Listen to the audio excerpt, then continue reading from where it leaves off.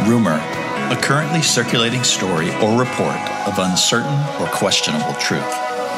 This is Rumors of Grace, where I talk to people rumored to have found beauty and truth in broken and uncommon places. I'm sitting here in the studio just outside of beautiful Nashville, Tennessee, in Franklin, Tennessee, with my friend Glenn Sweitzer. Welcome to the podcast, Glenn. Thank you, Bob.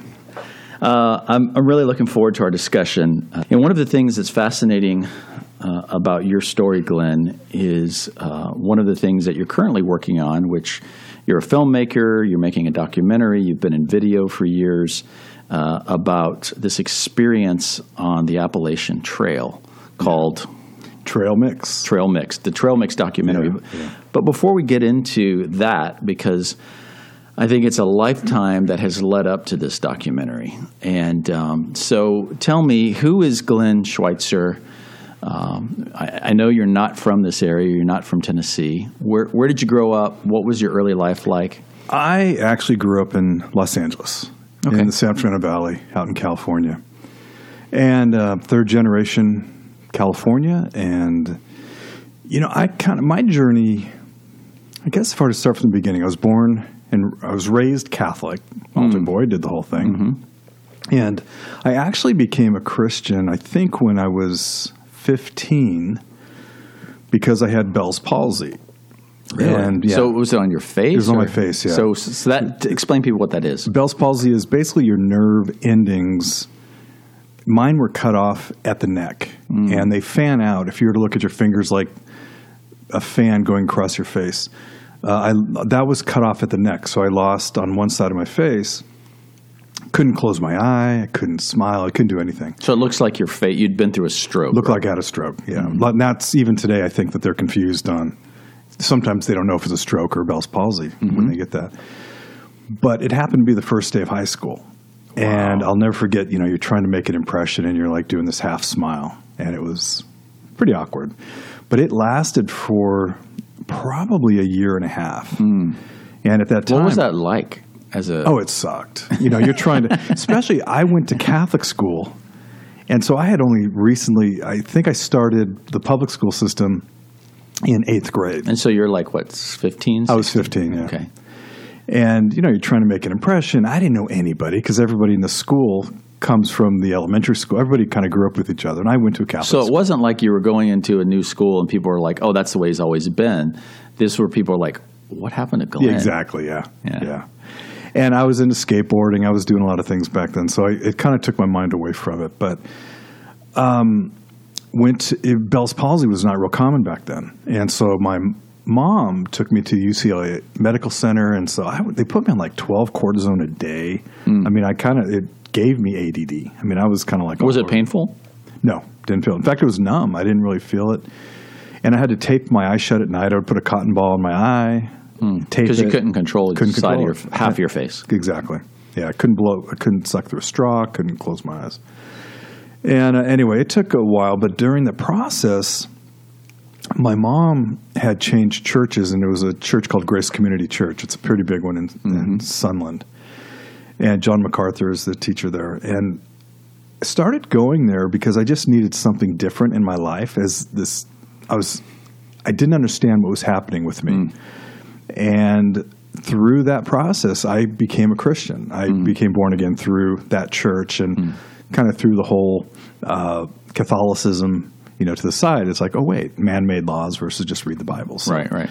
So that it was the beginning of my journey with my faith. What was your home life like? It was pretty bad. My mom and dad got divorced. My growing up it sucked pretty bad. It's because my mom is awesome. My mom and dad got divorced when I was young, but my mom. How old were you? I think I was 11. So they think that stress could have been part of this whole Bell's palsy thing. Well, what was it like when you found out your parents were getting divorced at 11 years old? It was pretty bad. But my dad was an alcoholic. And my dad would, he would hit my mom. And I have an older brother he's kind kind of the black sheep of the family, I guess. But so how many children, brothers, siblings? Just one brother, and that's it. And he's 3 years older than I am. And he was very attached to my dad, and I was very attached to my mom. So when my dad left, and again, my mom would come into my room in the middle of the night crying because she would sleep in my bed. And you're 11. And I was 11. Yeah, to get away from him because she was scared of him. And it was pretty intense because, when he finally left, turns out I've got a half sister that's older than their divorce. Do the math, on that one. So time goes, but my mom, so growing up, and I think it was around when I was 17, my mom got remarried. And to a guy that I used to work at Disney Studios. My mom worked at Disney. It was like our whole Disney family. She met this guy at Disney, and she just needed a companion. And she met this guy that really was not suited correctly for her. Didn't know anything about him. He moves in. He even told me flat out that, when he moves in, there'll be some changes in the house. It's like, like the lock on the refrigerator. And here's a guy who was so threatened by the relationship that the son and mother had that he would say that I was taking away the love that she should be giving to him. And how old were you at this point? At that time, I think it was 16, 17, I think. Okay, so you're going through this like early manhood thing. Yeah, and this is after my Bell's palsy. It went away, and so she got into this, and this guy was so threatened by me. He wanted to know where all my money was going.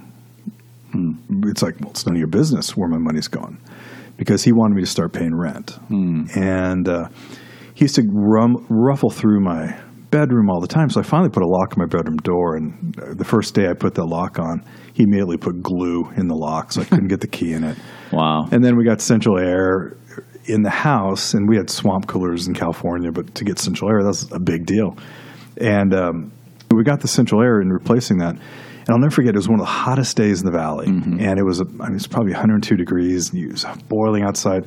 You walk in the house, and it was like nice and chilly. It was awesome. Go into my bedroom, unlock my door. This is way after now the glue in the lock. Go in there, and my room is like an oven. I'm like, what is going on? And I looked up in the ceiling, and the air vent you could see the air vent that connected to the next room, and there was light coming through it. So I'm like, that's weird. The vent's open, but there's no air coming in. I put my hand up to it. I climb up there, and there's no air coming into my room. So I take off the vent cover. He had custom rigged this clear piece of plexiglass as a wedge so the air would bypass my room and go into the other room, but it would look like it was still open. And that was the kind of thing that we went through. And that went on, I believe, for about 6 months until he finally, my brother was still living there at the time. And luckily I wasn't home, but this guy went into my brother's room and said, "Tell your mother I love her." And my brother looks down the hall, and he's got a gun to his head. So my brother is a big guy, and he runs down the hallway, and he tackles this guy and gets the gun out of his hand, which freaked us out, because if he would have shot himself and it looked like a struggle, my brother would have been accused of murder. So that was pretty intense. That's a nutshell. That was my pre-marriage situation. So I ended up meeting somebody right around that time who ended up becoming my wife. We dated for like 4 years. So you were still a teenager at the time? I was still, yeah. I think I met her when I was 18. So yeah, I got married at 24. And but that was it. But my mom is an angel. I mean, this woman has been through so much. Did she ever remarry? She did, and then he passed away. So yeah, so now she's single. She's here in the neighborhood, and I look after her. So she's becoming elder. So you got married. You met someone and dated, obviously, for several years. Yeah, back then I was married for 24 years. Wow. And we moved from California together to Nashville. It's funny. I worked at Disney Studios. Yeah, talk about that a little bit. So did you follow in the footsteps of your mom? Did she get you a job there? No, so my major going through college was architecture. I wanted to be an architect. And I would go to Disney Studios for lunch quite often, to have lunch with my mom, and I get to wander the studio and watch people making movies. And I remember going into the set design department, and the set design department was literally, they were like the architects of the studios, of the sets. Mm-hmm. And I thought, wow, that's actually really cool to take what I'm doing in architecture, which takes too long to happen. I didn't like architecture because I'm not very patient, and to watch a structure be designed and go up, it takes, could be a year. And I was doing commercial architecture. So when I realized, well, wait, I can design a movie set and they can put it up in a day, I thought that was really cool. So I had a new mission. I was going to that department, and I got to know everybody in there. I was really good I wasn't afraid to meet people and found out what they did. So as I'm about a year into working in the mail department, the department I was going to go work at got laid off. They just let them go because it was cheaper at that time to hire. So the department that I was aiming to go into is no longer there. Now, were you married at this time? No. Okay. No, I was still dating. And didn't really know what to do. And so I remember walking around. My portfolio was, and this is before computers, so nothing was digital. Right. Digital didn't exist. And I remember walking into a lot of vice presidents' offices, but one of them was this guy named Richard Freed. And it was right when the Disney Channel had started. And when the Disney Channel started, it was partnering with home video. So it was home entertainment. That's what it was called. And so I met this guy, Richard Freed, and showed him my goofy little portfolio of architectural drawings and goofy watercolors. I still had never really taken an art class in my life because everything I was doing was very technical. Mm-hmm. And he looked at me, and he knew how passionate I was about wanting a job in there. And he looked at me and said, yeah, I think we got something for you. They hired me on the spot out of the mailroom as a project coordinator. And what was cool about that is, well, number one, I had an office. I mean, I'd never had an office. I was a kid still. I think I was at that point, I was probably 22. And I'll admit I did not graduate college because I was reaching towards, I was so passionate about working at Disney that I left college because I had an opportunity at Disney. So I had to figure out, well, now I'm starting in this department. I don't really know doing what because I didn't really even know what graphic design was at that time. But I was the in-between. I was the guy who worked with all the Los Angeles ad agencies and design firms and worked with the Disney marketing department. So I was the one reaching out to them, asking for quotes and that kind of thing. How was that? Did you enjoy that? I loved it. It was cool. It was so out of my realm. Yeah, this was in the age where he was at the tail end of the Mad Men era, so you still had a lot of that like big ad agency kind of vibe going on. Gray and Thompson. It was I was really passionate. I kind of wanted to work in an ad agency at that time. I was like, but I kind of realized I'm not an ad agency kind of person. Right. It is a certain type personality, and I wasn't that personality. So I learned what graphic design was through this, and I was now working with the Los Angeles firms that are gigantic, and became quite passionate about it. And I remember going to my boss and said, "You know what? I think I can do that. I want to design. I want to help create in-house." We had an in-house art director who kind of did some basic packaging. This is in the home video department. We were doing VHS boxes at that time. So movie posters, logos. So they made a deal with me and said, okay, we will reimburse you. You can go to Pasadena Arts Center because that's where I really wanted to go. And we will reimburse you for any class you take if you get a B or better. I took them up on it. And so I took classes for about 2 years. Just night classes and I really dove deeply into advertising. I did not get into graphic design yet because I really wanted to understand the color process. And anyway, was doing that, and finally they gave me the opportunity. They rehired me in-house as a designer and working under this other art director. Were you still working at Disney while you were going? So that was all night classes. And what were you doing at Disney during that time? I was doing that project coordinator. Okay. I was still in home video. So I was working in home video, still working with the ad agencies. And it was cool because we worked with the biggest print shops. And I remember taking... So you were learning the whole business without having to actually do it yet. Correct. Right. However, some of it I was being able to apply it. We worked with some of the biggest print shops, and I would go on press checks. So I was trained to go on press checks. And when you're printing, 1 million packages, it was a lot of responsibility on me. And back then with color keys and chroma keys and I forget, chromolins, I think that was what they were. And I remember taking a print class at Art Center, and the instructor was teaching it a certain way. And I remembered speaking up saying, well, that's not how you really do it. And I realized that was a big mistake to say in class. You don't go against an instructor. But they didn't understand you worked at Disney. No, and they didn't really know what I did. I tried not to say too, because you're working with these big ad agencies that these instructors have probably never worked at, and so you're probably learning things at an equal or higher level in some ways, right? Yeah, there was nobody else working in the industry that were in these classes. Got it. Yeah, I was the only one actually working, and I don't know. I realized then it's like, okay, I need to be doing this, and I became passionate, and that's been my mission statement as I was growing up was the word passion. Yeah. I believe God intervened in every step of my journey because there was no reason I got this job in home video. I didn't deserve it. And so this whole time you're still dating. Still dating. Once I started the home video department, when I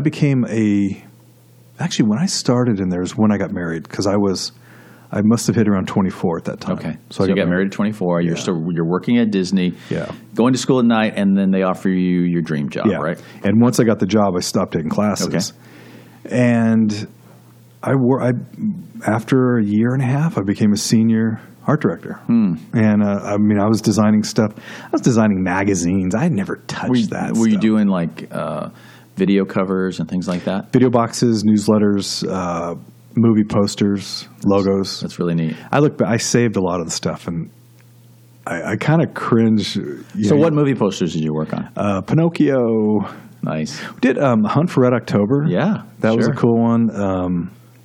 Color of Money. That was a Kirk Douglas movie. Yeah, I remember that one. There was a number of them. And then they started doing Touchstone pictures, which that was Hunt for Red October. Cooler things were coming out of there. But the biggest thing I loved was the point-of-purchase displays.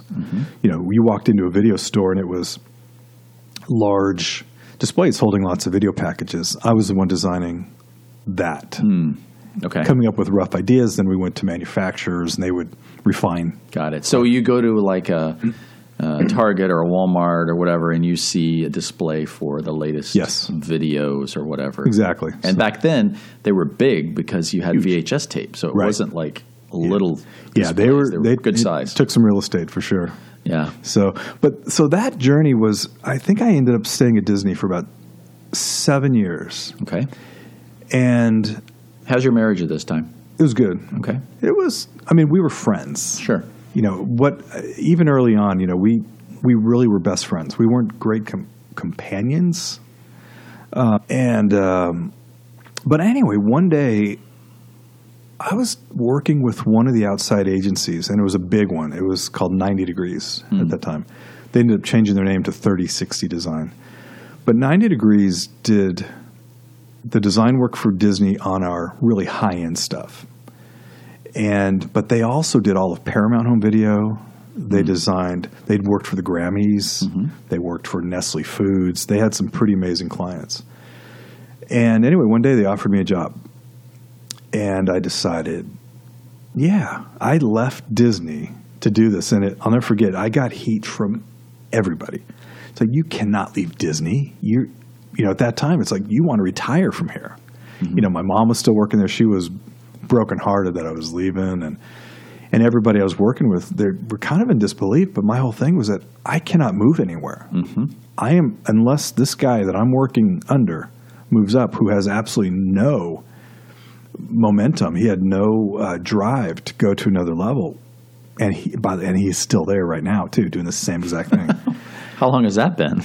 It's 28 years, 30 years. Wow. It's been a heck of a long time. So he's looking towards retirement soon. And so I took on this job at this agency, and oh my God, it after about a year and a half, I became the number 2 guy in charge under the owner. It was a boutique design studio. We had, I think it was about 8 designers and had some amazing clients. You know, I was doing Hanna-Barbera logos for cartoons. I was designing style guides, which is basically for a license. If you're a T-shirt company and you want to sell T-shirts with Leave It to Beaver on it, you pay for a license through Universal. Well, I was the one designing the actual style guide, telling you as a license what you could do and what you can't. Yeah, what you can, and providing all that artwork for you. So I got into designing these style guides, and it was a blast. I mean, the movie Flipper, I mean, there's some bad movies in there too, but I did that I think I worked at that agency for about 7 years. And you're still in L.A.? I'm still in L.A. Okay. Still in L.A. And that was a great job because I was working with the Grammy Awards, which ended up meaning something in my life when I moved to Nashville. I was still working with Hanna-Barbera after I'll fast forward. I still worked there. I decided at this point I need to start my own company. We were trying to have kids. We couldn't have kids, which I ended up adopting. And at that time, it's like, I don't want to raise a kid in L.A. anyway. And at that time, right then, the Rodney King riots happened. So what year was this? This was 90. You know what? I'm so bad on years. That would 90. Yeah, I wish I knew that. But it was the day of the Rodney King riots. Was my realization that this is not where I want to stay. So we were on a mission to move, and we found a lot of states, but Nashville or Franklin, Tennessee, is where I really fell in love with it. And so I moved here. So I started doing healthcare design and some other projects and ended up meeting. So I made the decision to start my own business. And at that time, it was called Cabana Studios because I wanted to be a Cabana boy. And I saw Flamingo Kid too many times, I think. And I didn't really know what to do. You know, I'd never worked for myself. I'm looking in help wanted ads. I'm trying to do free jobs for historic Franklin areas, Carnton Plantation, and anywhere that I could at least start making my name out, get my name out there. And it worked out. And actually, my very first real client happened to be a Christian label. And it started because I decided I have to go meet people. And because I'm not working with anybody, I don't see anybody. So I wanted to play on a softball team. And so I played on this men's league softball team in Franklin. And the coach, and there were 2 main people that really stood out as the guys who were kind of taking ownership of it. And one guy's name was Jack Smith, and this other guy, Kent Songer, and they worked for a company called Praise Him Soundtracks, which was Buddy Killen, who was a philanthropist, very well-off man who had a publishing house called Tree Music, sold it to Sony. So this guy was, had more money than anything. And so he had started this little label, and I compare it to karaoke music for churches. It's creating 3-key music so people can sing to it. So I met these guys and told them what I did, and they said, hey, we need help. Can you do some packaging? So I learned the formats of CDs and cassettes and all that. And so they were a client of mine for years. I became their art department for probably 5 years. And in the interim of that, I had met an artist who was actually pretty new at that time, and it was Tim McGraw. And so I started designing just his T-shirts. I mean, he had just started. And maybe his second album and his second album he doesn't even claim. It's not it was so bad. And so I worked with Tim for quite a while, and then he finally, one day, he had a new album coming out, and went to his label, Curb Records, and said, hey, I've got this guy want to design my new album. And Curb was like, no, we have our own art department. They're in California. They do all our stuff. And Tim actually fought for me. And they worked it out that I was able to at least design it, but not do the camera-ready artwork for the printer. So it was an album called Everywhere, and it was, I think, still one of Tim's best. He had 6 number 1s on this thing. It was phenomenal. And I designed his tour book, designed the album, And the label was so happy with the stuff, they actually let go of their art department. So fast forward, because of Tim working me into Curb Records for 13 years, I did all of Curb Records design. Wow. And this is in the days of, I did Hank Jr., Jody Messina, Tim McGraw, Christian Axe, Michael English. It was Jonathan Pierce. It's funny thinking about it. But I really got deep into all the aspects of it. And a group called Sawyer Brown, who I fell in love with. And that was the very first time I ever put a video camera into it. I went to the photo shoot that I was art directing. And I took my video camera, it was a little Sony VX2000, and I always wanted to do a music video. Now, this is, again, way before YouTube and anything else. Nothing else existed. MySpace didn't even exist. But I thought, I want to do kind of a behind-the-scenes music video. And I did it. I had never seen one. I don't think they were really being done yet. And I remember doing the photo shoot, and I'm filming these guys laughing and patting each other on the back and getting wardrobe and all that. And then I asked Mark Miller, the lead singer, I said, hey, will you sing one of the songs all the way through one time for me? And he goes, yeah. So he sits down and he sings the song. So, oh, cool. I got a music video. He did it one time. And so I created a video that has him singing it, but then I mixed it, all the B-roll of getting behind the scenes, laughing and doing stuff. It became this crazy hit on the fan club page, which were usually the big pages back then. They're the ones who share everything. And they gave me credit and put my email address on there. I started getting emails from fans of Sawyer Brown saying thank you. It's like, whoa. So this video thing was kind of cool. But to fast forward from the Curb days, in the middle of all that, Lyric Street Records started. Which was owned by Disney. Which was the Disney one. And I remember hearing that they were opening up, and I thought, well, I wonder if I know anybody there. I actually made some calls, and the people I knew in California got me in to an interview with these people. And this is 1 year after they had started, and they brought me in, and I became their external designer. I did everything on Lyric Street for 10 years. Wow. Until the day they And Curb.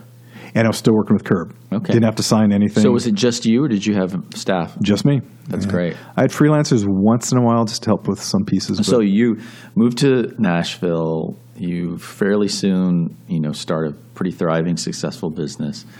What's going on with you personally at the time? What's going on with your life? Are you continuing to just okay, I'm on top of the world. Things are going great. You mentioned you adopted a child. Yeah. Okay. It was not great. I was a self-admitted workaholic. I had no choice but to. I think if I went to bed before 3 or 4 in the morning, that was pretty good. Where do you think that was coming from? I think I might have been running from some weaknesses in the marriage. So at this time, we had just adopted a little girl from China. And we ended up getting this gigantic house. Living the good life, supposedly. Yeah, exactly. It looked good on the outside. Yeah, well, let me ask you this, Glenn. Hold that. Let me back up. All right. Your childhood, your dad, these other men in your life. Was there ever a time that you allowed yourself to unpack any of that or had counseling?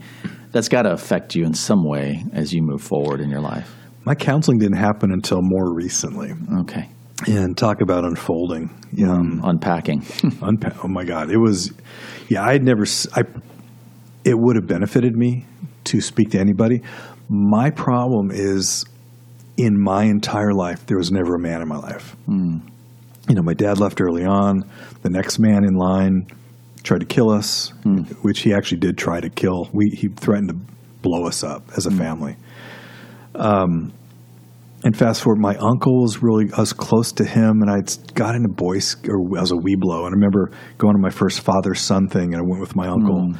And then, he died. My grandpa was real close to him.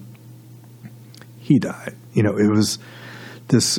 My mom was the one solid foundation in my life, but she was working to try to support for this house. She modeled that work She probably did, ethic. Yeah. But was more of necessity than desire. Yeah. And in her case, I've got a lot of respect for it because she did everything in her power to keep a roof over our heads. You know, we were that family that the church was bringing us groceries. I mean, we had no money at all. So my growing up was pretty poor. Okay, so fast forward back. Let's go back to our bookmark. You're in Nashville, life successful, big house. You couldn't have a child, so you guys are adopting. Meanwhile, things are not great. Yeah. Great. So you're an alcoholic. I'm not alcoholic. Sorry, workaholic. Should have been. That would have been easier, I think, for me. It kind of spiraled, and it got to a point where, in my marriage, we went to counseling. We tried to fix it.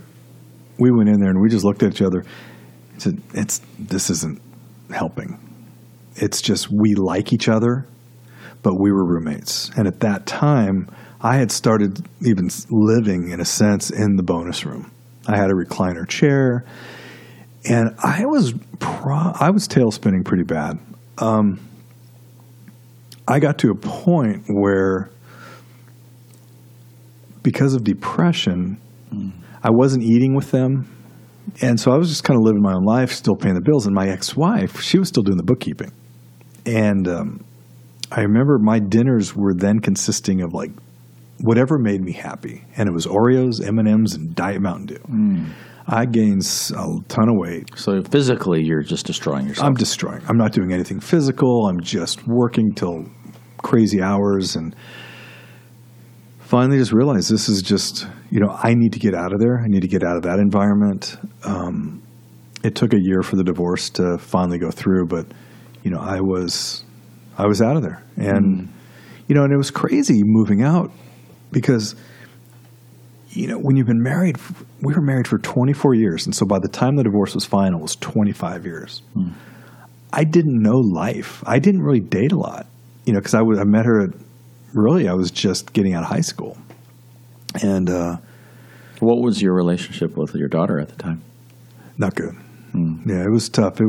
I think it was the early stages of her feeling abandonment. How old was she? At that time, I think she was about 9. And 9, or maybe just 10.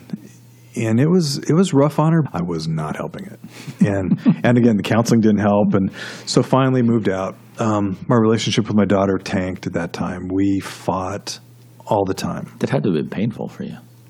It was. And I felt at that time very alone. I didn't know what to do, and so I think I spent about a year that I didn't even date. I just didn't want to do anything. And at that time. You're still eating Oreos and Diet Coke? And not as much, but I was not healthy yet. But I had lost some weight. I lost some of that. See, and little things triggered me. It's like, and again, just thinking about it right now, every male figure in my life just kind of abandoned me. Even to the point, when I moved out of the house, I basically gave my wife everything. Gave her the house, even my tools. I had a Tron video game. I had everything. I wanted 2 things, my dog and my Bob's Big Boy statue. And I'll never forget, it was probably, my dog was a Wheaton Terrier, and Digby was his name. And he had gone through some surgeries because he had a lump on his hip. And they had done this once surgery that was pretty bad because they had to go into the sciatic nerve. And it was days before I moved out. And he was just back after his surgery, maybe a few days. He couldn't walk. He couldn't do anything. He was so sick. And I remember it was about 3 o'clock in the morning. And again, I'm already boxed up. I'm ready to move out. Digby couldn't breathe. He started just having some major health issues at 3 in the morning. I remember going down to the living room and just hugging on him. And he took his last breath, his head on my shoulder. Wow. To hear my dog's breath, that was, at that time, he was my best friend. And it pretty sucked. So, I remember putting a blanket on him and just thinking, I'll just have to deal with this in the morning. It's 3 o'clock. And so, next morning, everyone's up and we're all crying around this dog. So, moved to this condo that was probably too much money because, I added with this that my ex-wife was still doing my bookkeeping. So that's what had happened with me. But, I reinvented myself. I started getting into photography and got into video, which kind of led me to where I'm at now. Wow. So talk to me a little bit about your, that was like a tailspin and probably some of the dark times in your life. What was going on in your own spiritual experience, or was that even in a part of it or a piece of it, or is that something that it was not a piece of it. In fact, I will say the divorce put a halt on some things in my spiritual world because I kind of gave up on a lot of things. Sure. I did become friends with a person who was Jewish who became a Christian born anew, or I forget what they called it, but he became a Christian. Completed Jew. Jew. And that really that was at that point, and we were starting to work with these companies who work with missions. Not so much a mission itself, but it's kind of like the travel agency for mission trips. A parachurch organization, So they're up in Chicago, and that kind of rejuvenated me a little bit to be able to work back in the world again. And I even did some World Vision stuff, and so my work was kind of scattered all over. It was still primarily music industry, but started really kind of breaking out of the music world. What was your spiritual journey and continued journey? Was it one that you just hey, I'm mad at God, or I'm just giving up on it, or I don't have time for it, or it didn't work for me? What was your kind of journey and all that? That's a good question. I think in my journey, at the time I was angry. And it's funny, I look at my faith, I'm kind of like a vinyl record that I am so grooved inside. I've got the grooves of my faith. Nothing ever changed the faith. However, I was not going to the public place, but my prayer and reading the Bible became bigger. So that a lot of different things came out. So the organized church wasn't necessarily a priority to you, but your personal faith was. Got it. And I hate to even say this, part of the reason with the church thing is the physical building itself. I learned don't have churches as clients. Once I sort of learned the inner workings of a church and saw the business side of it, honestly, that's probably what changed my mind a little bit more. And nothing against that. I understand churches need to stay in, it is a business. There are people that have to be paid to maintain this church and provide a facility for us to worship. However, the specific things I got involved with, I didn't like what I was seeing. And that even started in California with Grace Community Church. I was working with them a little bit on some projects, and it's a different thing, but I will say this, my faith, I believe it, but I know for a fact my faith is what led me to where I am at this point. Just like getting this job at Disney, I didn't deserve that.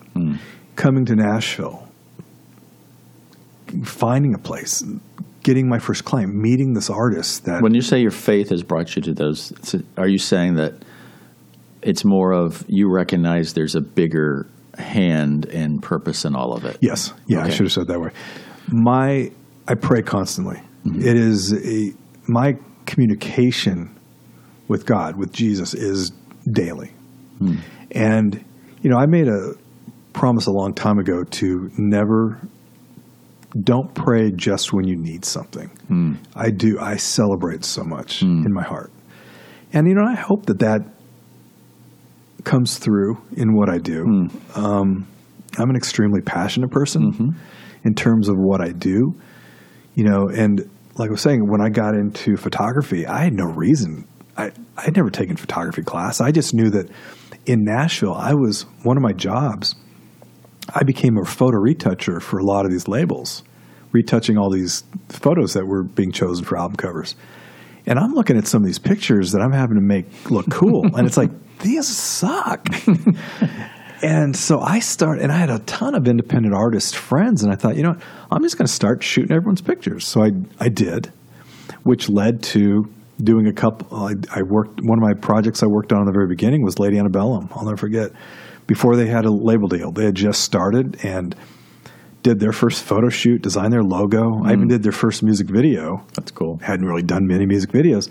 That's the thing even on my YouTube. It's called Never Alone, and it was a Jim Brickman song. I think on my page alone, it's close to 4 million hits. And I mean, it's taken a bunch of years, but just to watch it, it's like, wow, that was fun. I didn't know what I was doing. That's neat. So I wanted to learn everything about video, invested heavy in audio and lighting. Same thing with photography. It seems like when you do something, you don't do it halfway. You go in 120%. Yeah, I've been accused of that, yeah. So you go through this difficult time, the divorce, that was hard. You lose some clients. You rebuild your business. You start to get into video. It starts to pick back up again? Yeah, the design. It never picked back up to the days of when I was married. We had some pretty amazing years. But a lot of that had to do with the industry itself. It had changed. In fact, it didn't really hit me probably until about a year ago, that when it actually affected me with the fact that creating the most creative cover doesn't really matter anymore. I remember Mike Curb saying things that, we'll just do a white cover and throw it out there. He's about the music. And I get it. There's a lot of people who do believe that.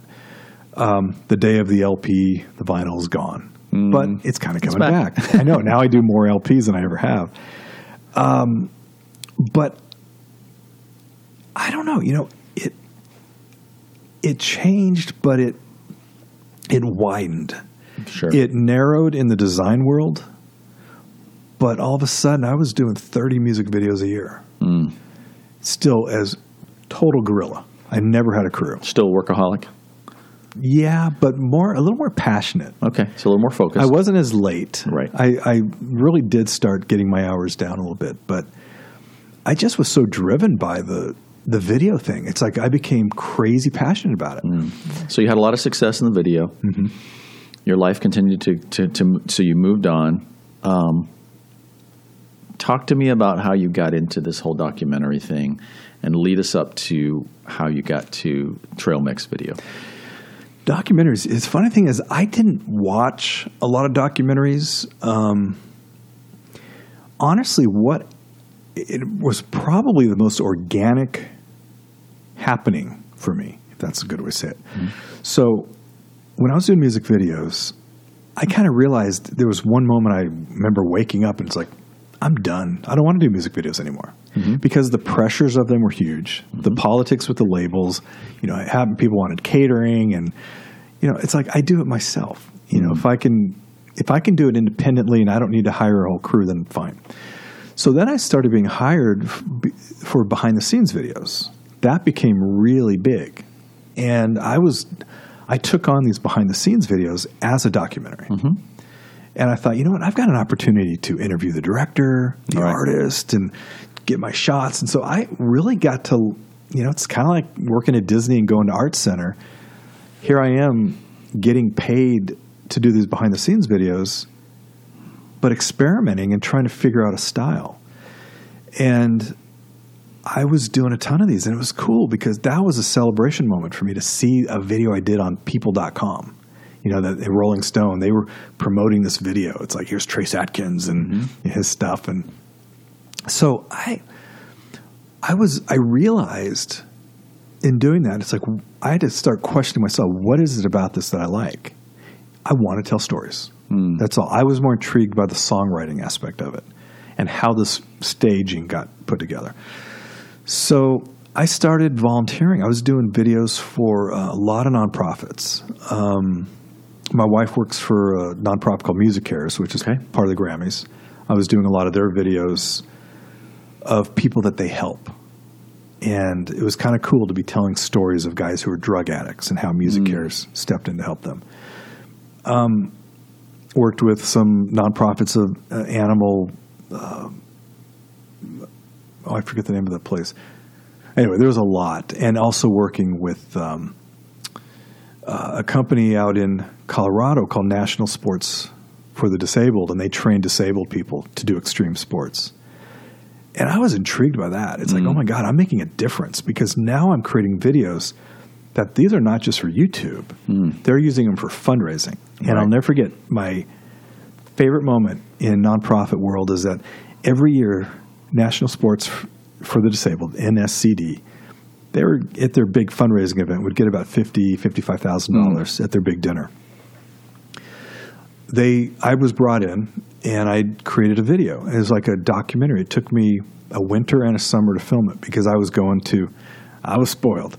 Their headquarter office is at Winter Park, Colorado, in the main lodge, downstairs. So in the wintertime, I'm hanging out at Winter Park. And in the summertime, their other office was in the Mile High Stadium, in the Broncos Stadium, near the locker rooms. So I'm like, no, I love this. This is cool. But I'm able to tell the stories of these athletes, these participants that were like this guy who was blind, how he was giant slalom skiing, and I'm skiing with him, trying to keep up to film him. I couldn't even keep up. This dude is kicking it. And then working with amputees who are skiing, or working with quadriplegics in the summertime as NSCD is hoisting them 20, 30 feet up in the pine trees. And so I realized then there were two things. Number one, I'm loving the nature thing. And number two, I'm loving the storytelling. And so I took on even these videos as documentaries. And just to tell you, that video that I did for NSCD, so they normally made $55,000, they pulled in $250,000 that night. That's amazing. So I like to think it's from the video, but I think they were just better givers that night. But I kind of realized that if you can affect somebody, not in a sad way, not in the old days of showing the starving child with a fly on their face, but show the positive outcome of it, that people are more willing to be a part of it at that point. So you're loving nature, you're loving documentary. Is there something going on inside of you at this time? Or? Not yet. And so what happened is there was actually another artist friend of mine introduced me to a woman who lived out in Chattanooga, who she was kind of an heir to Coca-Cola. So she was a philanthropist. So she had money, but she was giving back. She adopted wild Mustangs. And this guy had written some music. Wild horses. Mustangs. Okay. Yeah, and mostly out of the West Coast, so Nevada. And she had been working with the Bureau of Land Management. And when you say she adopted them, what does that mean? You actually, through the BLM, through the government, you can adopt a horse. You take ownership of it, and you bring it home, and you have to pass a lot of their little bylaws of you have to have so much land, you have to have so many other horses, you have to provide training, and they have to prove it. So she had already adopted, I think, 12 or 13 horses. And she's got a big farm out in Chattanooga and brought them in. So this friend of mine who's an artist was creating the music that she was using for she started an all-girl charter school. And this charter school was based on the fact that she grew up with a silver spoon in her mouth and wanted to give back. She found out by mistake, one day she had an open house at her farm. All these girls, these are urban girls that some parents are drug addicts, some are homeless. She found that these horses and these girls had a bond that was pretty amazing. So she started a program it was a therapy program for these girls to work one-on-one with these wild horses. You take a wild horse that had no fences, no rules. You take a wild girl that had no discipline. You put them together, crazy things happen. So this friend of mine was writing the music for programs that she was putting on. Drage, I forget the term, where it's almost like dancing with the horses. And they walk, and it's like a dog healing next to you, but it's amazing watching it. And as I was brought in to do a music video for that. And as I was watching it, I realized this is a story. So I went to her and I said, I think you've got something much bigger here. So fast forward, and for 1 year, I was in Chattanooga, I was in Nevada, and I was in Oregon, following the process of 3 stories. The wild Mustang, the urban girl living their life in raw ways, and the school that this woman had started. And so it was 3 stories. So the name of that film was When the Dust Settles. And that was my first documentary I did. And it was 45 minutes long, and I finished it last year. And, I didn't know what to do with it. I was paid by my client. And, it was at the time, we didn't know if it was going to be just a promotional video or what. But it really became this documentary that really meant a lot to me. So I went ahead and learned what I could learn about film festivals and what do you do with it? And found a source and got it out there. I think I submitted maybe to about 20 film festivals, maybe 25. And I was accepted in 11 festivals. And I'm like on top of the world. 11, I didn't even belong in that category. This is my first documentary. That's what goes through my mind. My insecurities are pretty big sometimes. But what changed it is we actually won 5 awards. One of them was an audience choice. The one that meant a lot to me too was I think this was in North Carolina. It was social awareness. And I thought, what? We just made a difference in something. We told a story. And I say we, it's a friend of mine, Dave Molesworth, that is he's an editor. He's a storyteller. We work well together. He kind of will work the second camera once in a while. So we traveled around together, but it was an adventure. So that came to an end. And, I didn't know if I was going to do another documentary or not. And, fast forward, a lot of things led to where I'm at now in the middle of this documentary called Trail Mix. So Trail Mix. So talk to me about how that came about. Now, you went through some medical issues too, right? I did, yeah.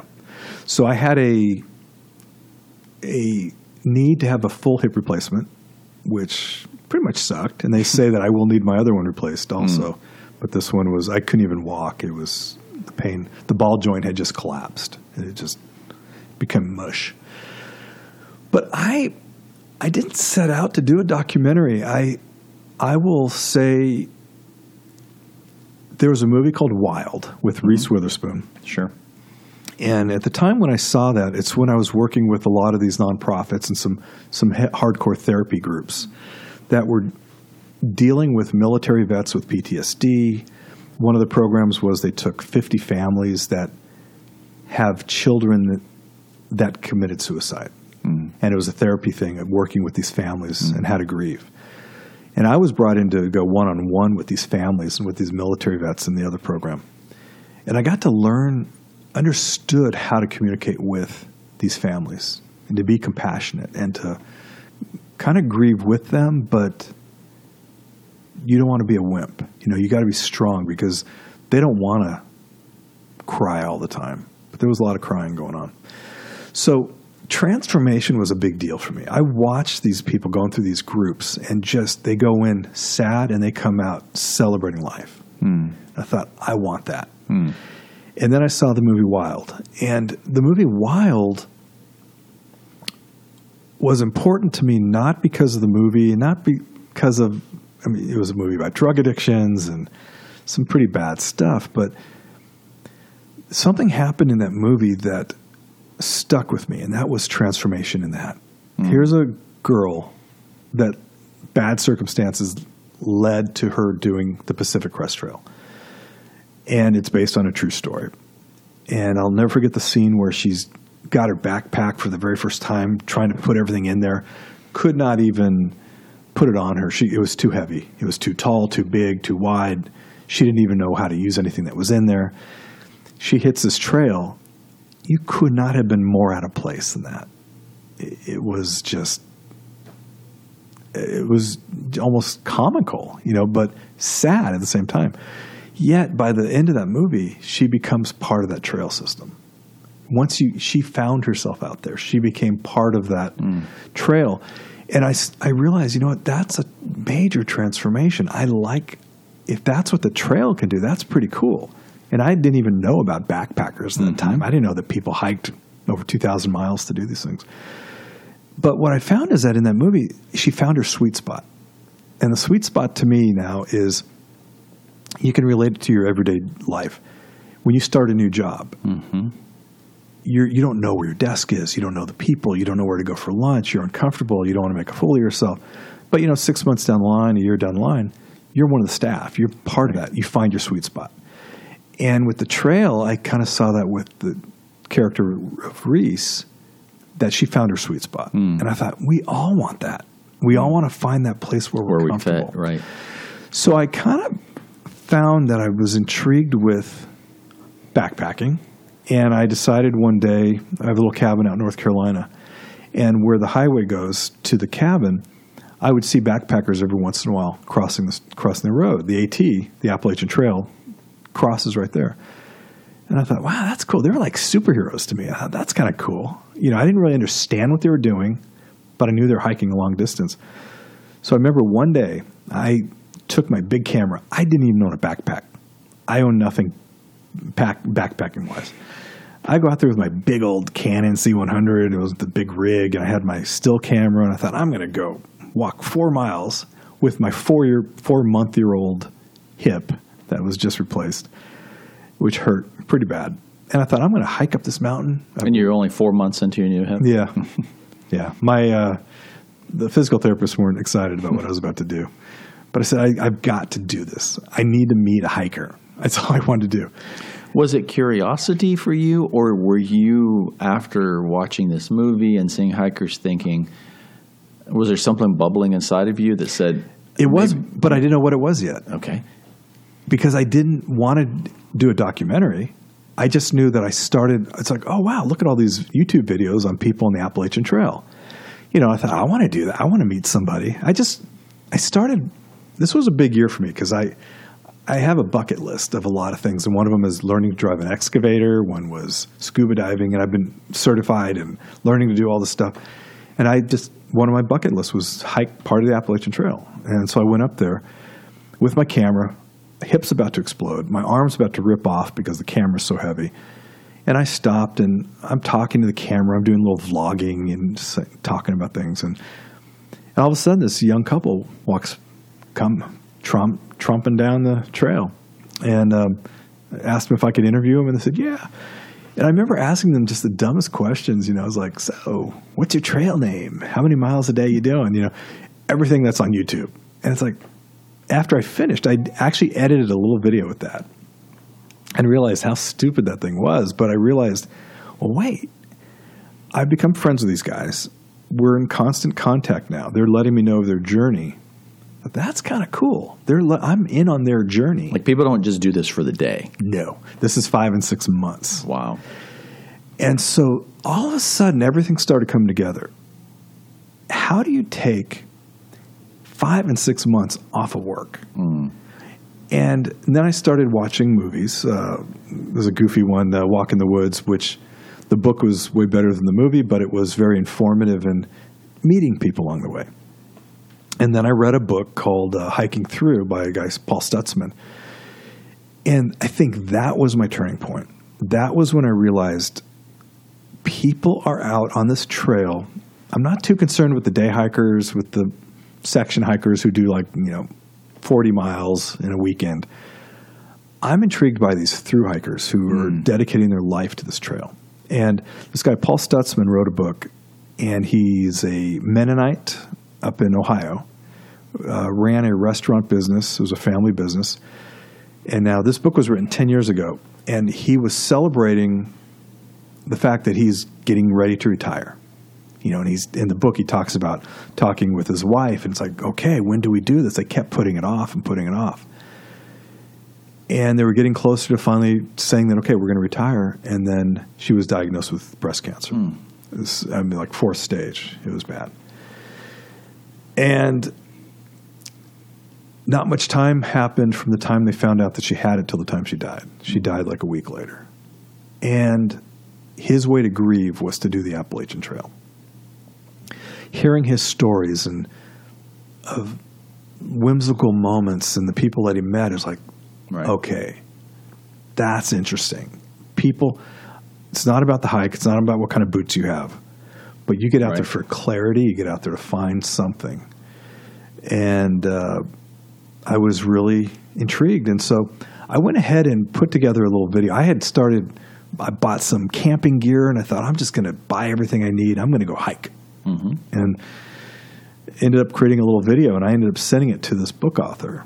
And I didn't even know if he was alive. It was 10 years ago, and I couldn't find him. He didn't have a major publisher.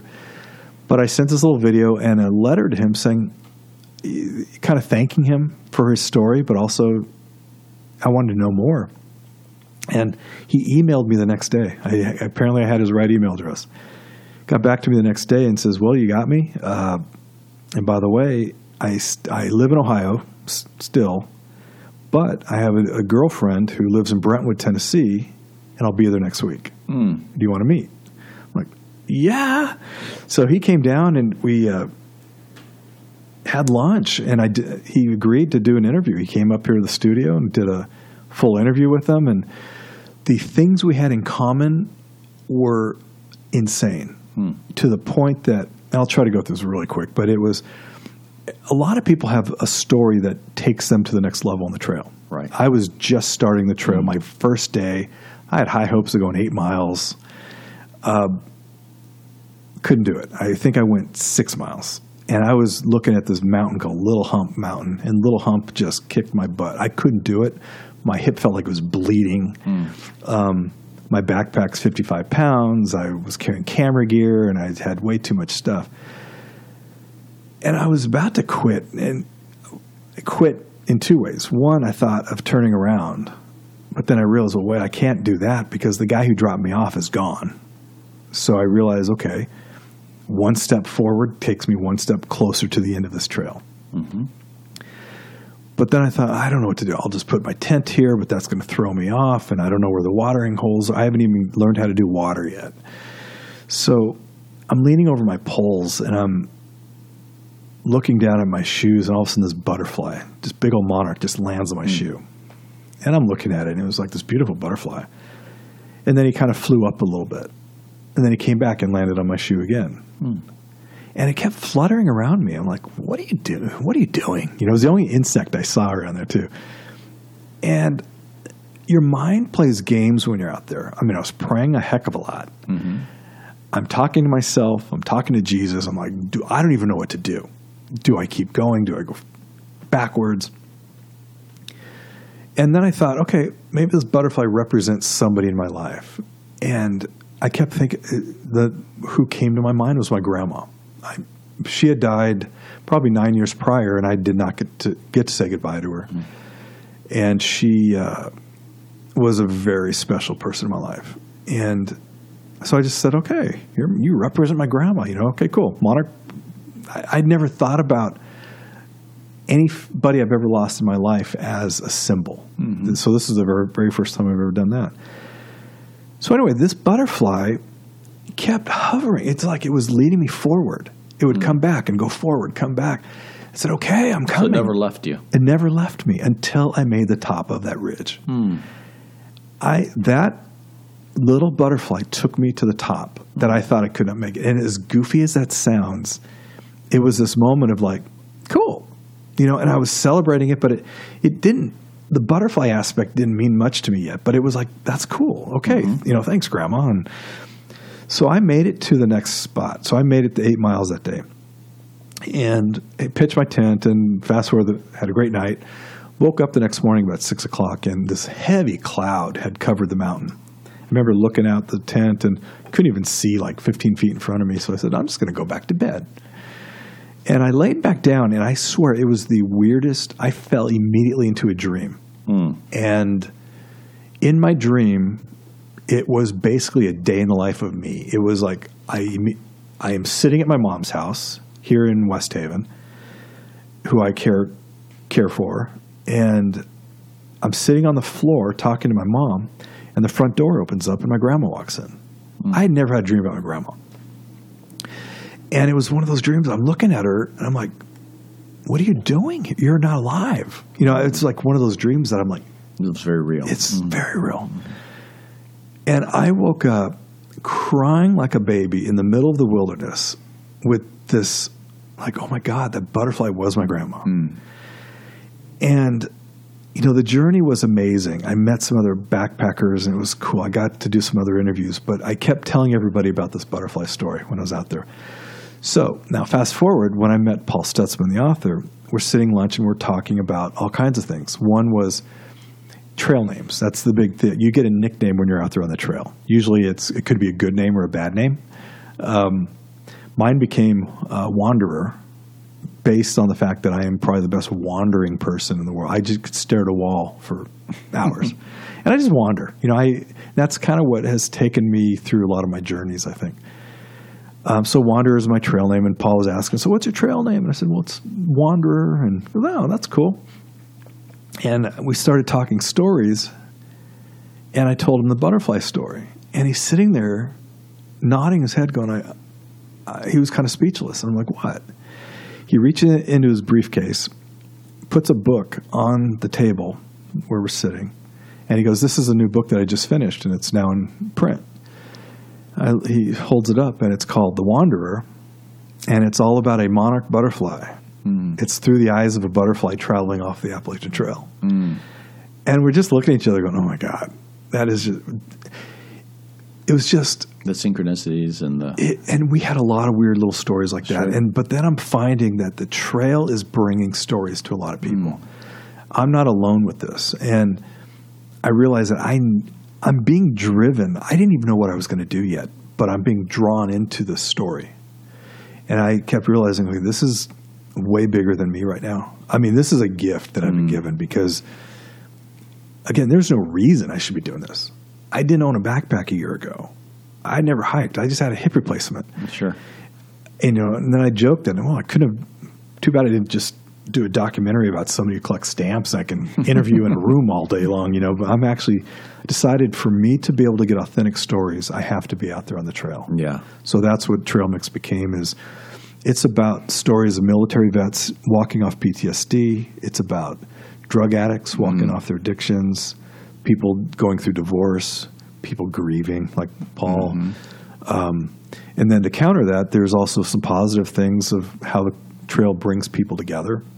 And also one of the important parts is I just started digging into a study that with prisoners who are sentenced to life, who are not allowed out of the cell, this is out in Oregon, they started showing them films with nature, just letting them watch nature all day long. Right.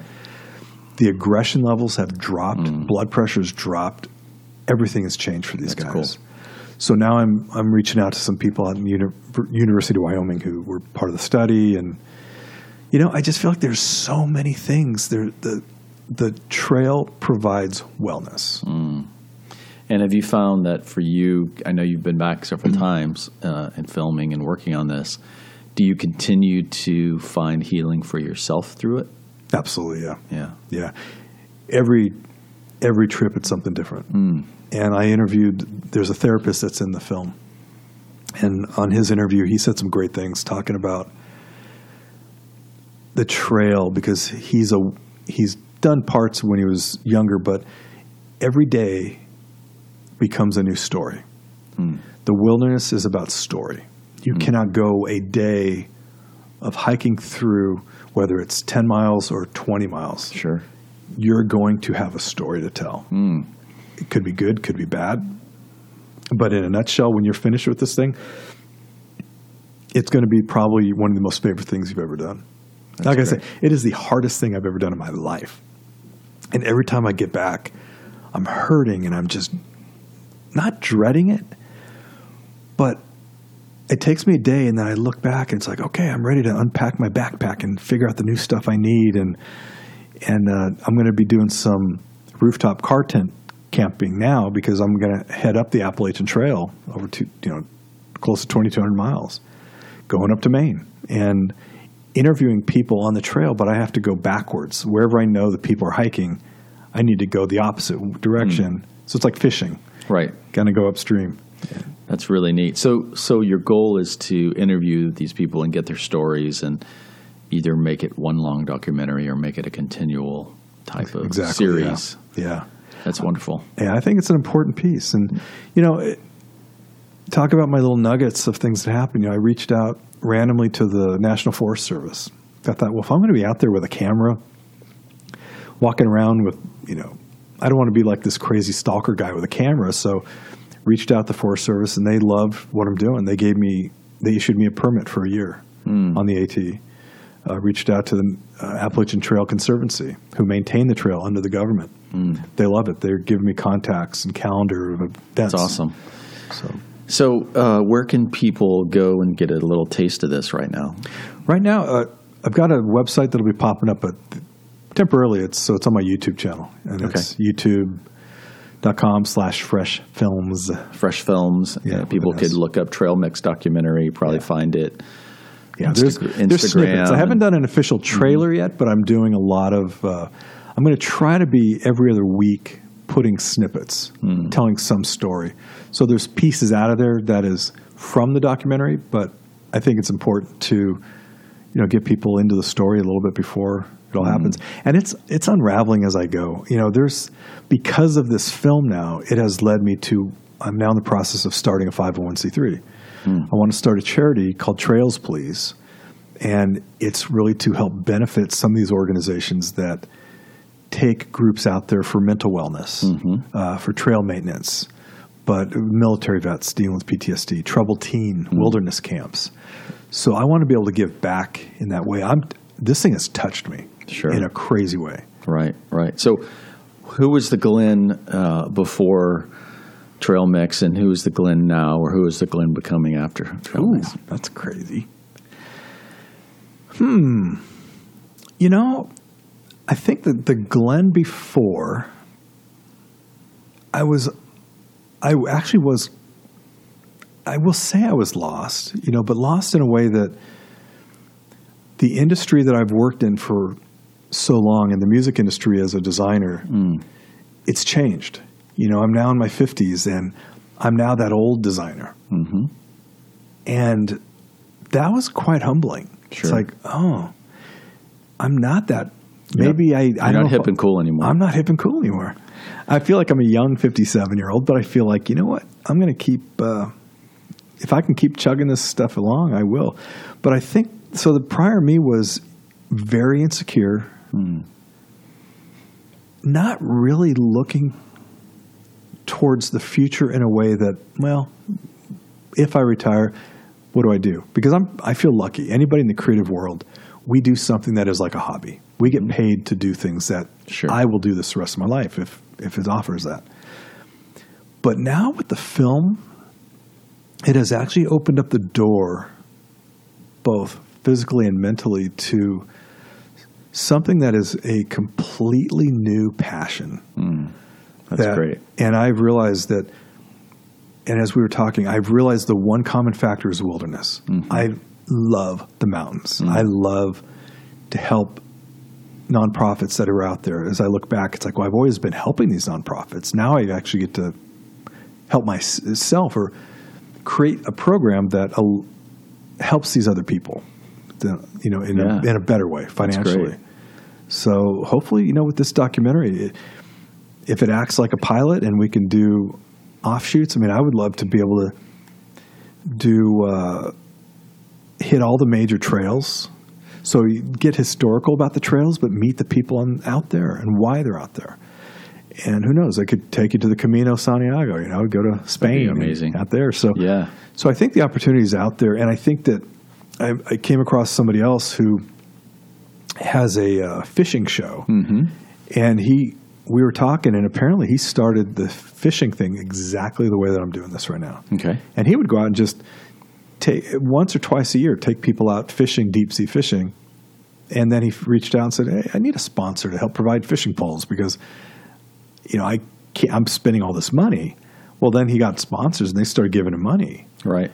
And so he was giving me some advice on how to deal with it. So we'll see. And he's an amazing guy. And I think that he's giving me some pretty good advice. That's amazing. Well, thank you for sharing your story. And I'm assuming that your advice would be go out on the trail and experience it yourself, right? You have to. Yeah. It'll change you. I said in one of my videos, it's like, even if you are out there searching for something, you will find an answer. You may not like the answer, but it's there, I do find it interesting that I've taken a couple people out that one was my wife of 2 years now. So I got remarried a couple years ago. And she's an outdoors person. And, we went out there and she just was like a gazelle. She just floats up the mountain and I'm like struggling, and I'm like, I wanted her so bad to find an answer to something, and she's like, no, it was fun. So it's like, okay, so it's not for everybody. Not everybody will find an answer. If you're searching for something, you will. Right. Yeah, there's definitely something healing in nature. I believe that 120%. And unfortunately, I think we especially as American society, don't really get out and enjoy that as a society. I mean, obviously there's a lot of people who do, but that's amazing. And I might go buy a backpack and go with you one of these days. I'll take you out there. All right, Glenn, thanks again for being here. We appreciate what you're doing, and we look forward to engaging and watching your documentary. So thanks for telling your story. Thank you. Thank you, Bob.